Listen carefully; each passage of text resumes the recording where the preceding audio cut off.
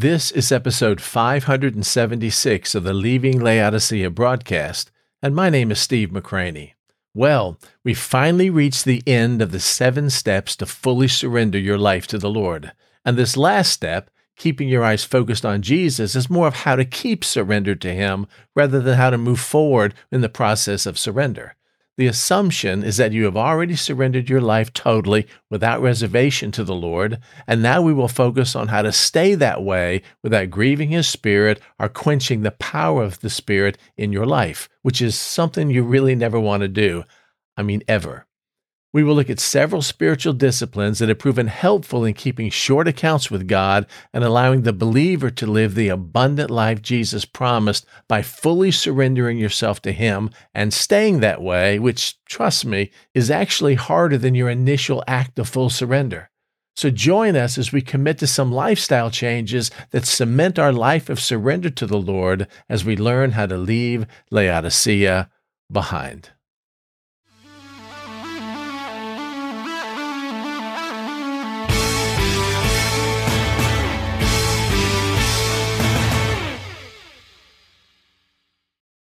We are now at the last step to surrendering our lives unreservedly to the Lord. And this 7th and final step deals with how to keep close to Him and how to remain surrendered and submitted even after the initial awe of the experience begins to wear off and we let our guard down.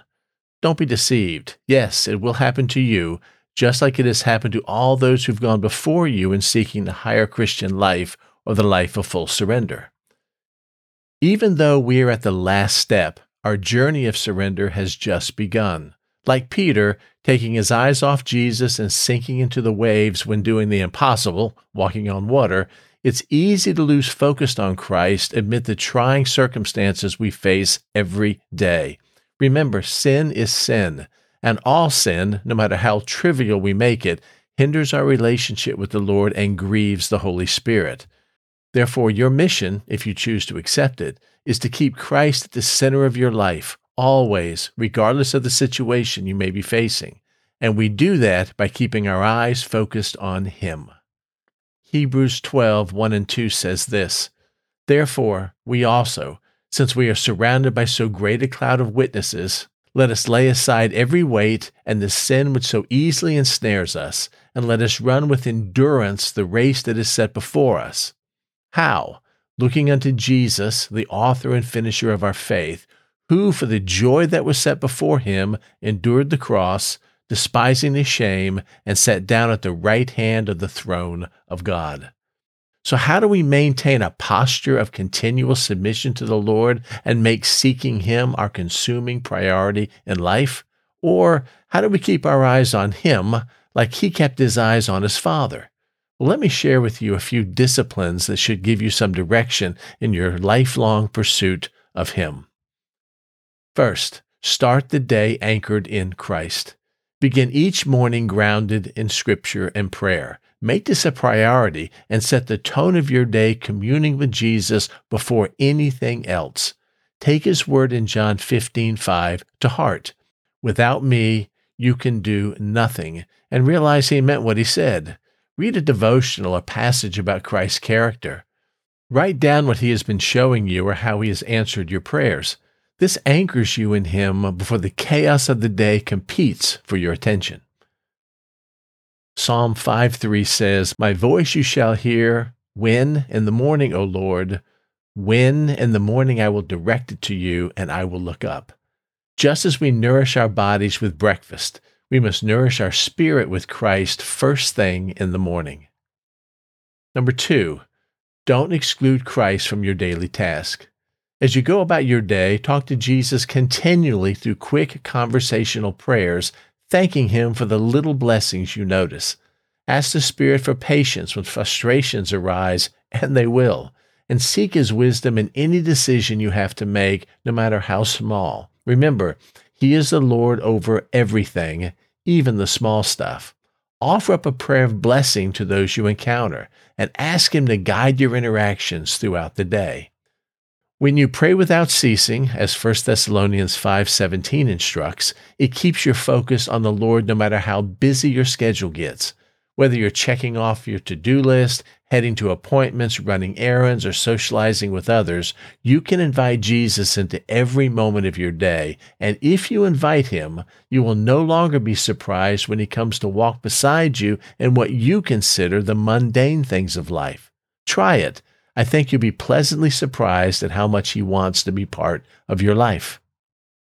Number 3, look at everything through his eyes. Consider how your daily choices reflect on Christ's priorities.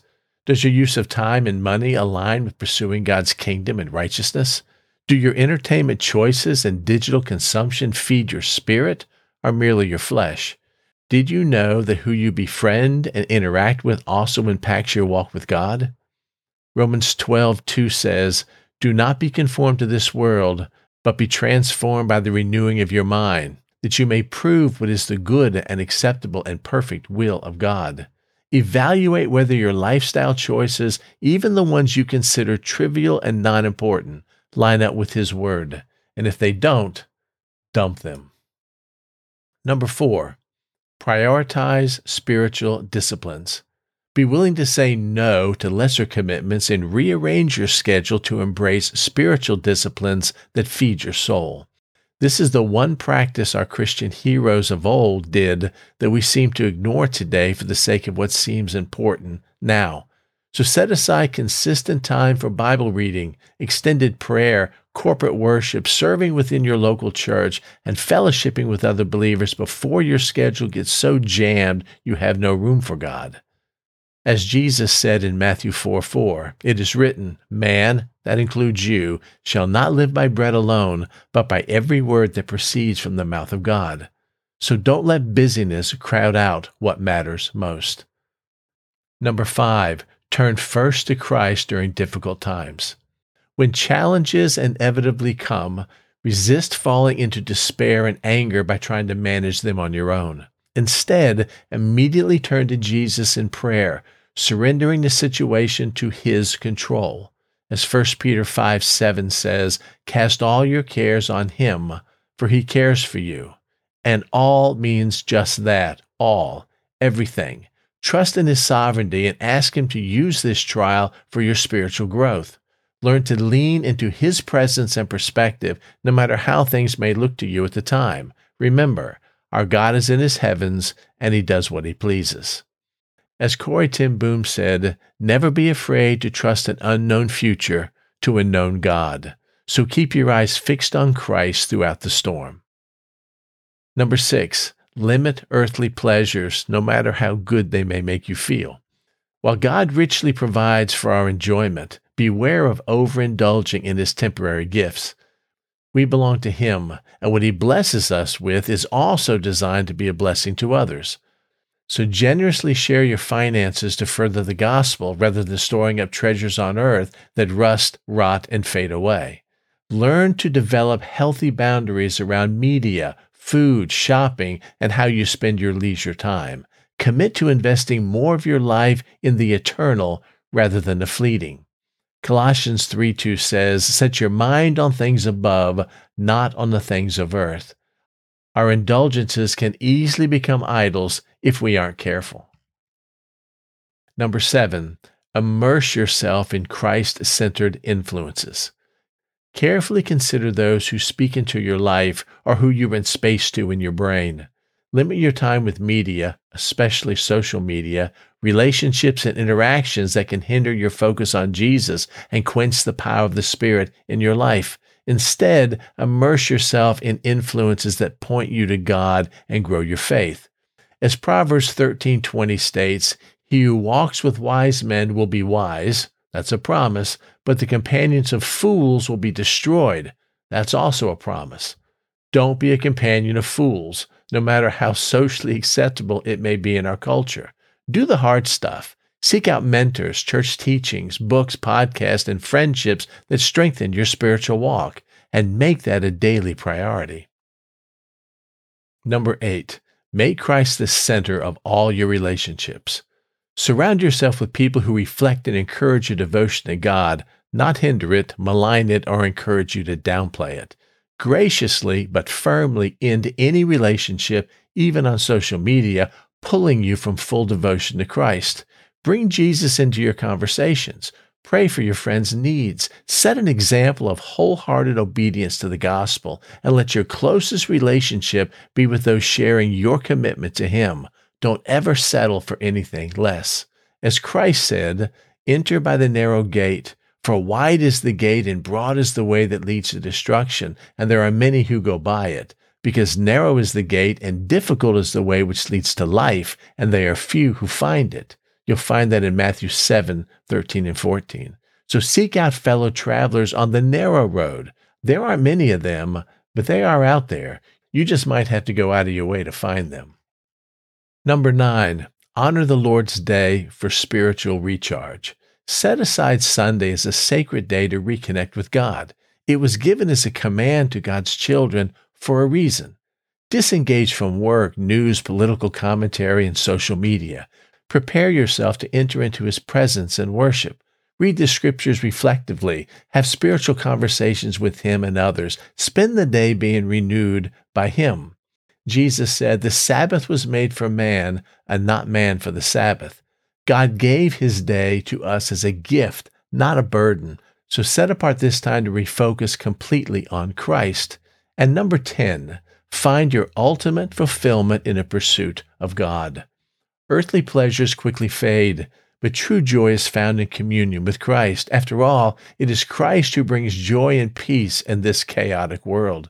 So make abiding or resting in Him your source of satisfaction. Take delight in prayer, meditating on Scripture, serving in the church, praying with others, and sharing your faith. Discover your true purpose as you daily walk closely with Jesus. As Psalm 16:11 promises, "In your presence is fullness of joy," and it is in His presence where we find our enduring treasure. So what's next? Keeping your eyes focused on Jesus in the midst of life's trials, hurts, and constant distractions takes determination, spiritual strength, and mental commitment. But as we choose daily to seek Christ first above all else and build our lives around Him, He promises to align our hearts with His perfect will, producing abundant life and joy and a peace that defies description. Just as a compass needle continually realigns to its true north, we must realign to the source of our true life each day, and that is Jesus Himself. May our lives fulfill Paul's words in Philippians 3:14. "I press towards the goal for the prize of the upward call of God in Christ Jesus." So let's keep our eyes only on Him. And let's do it today.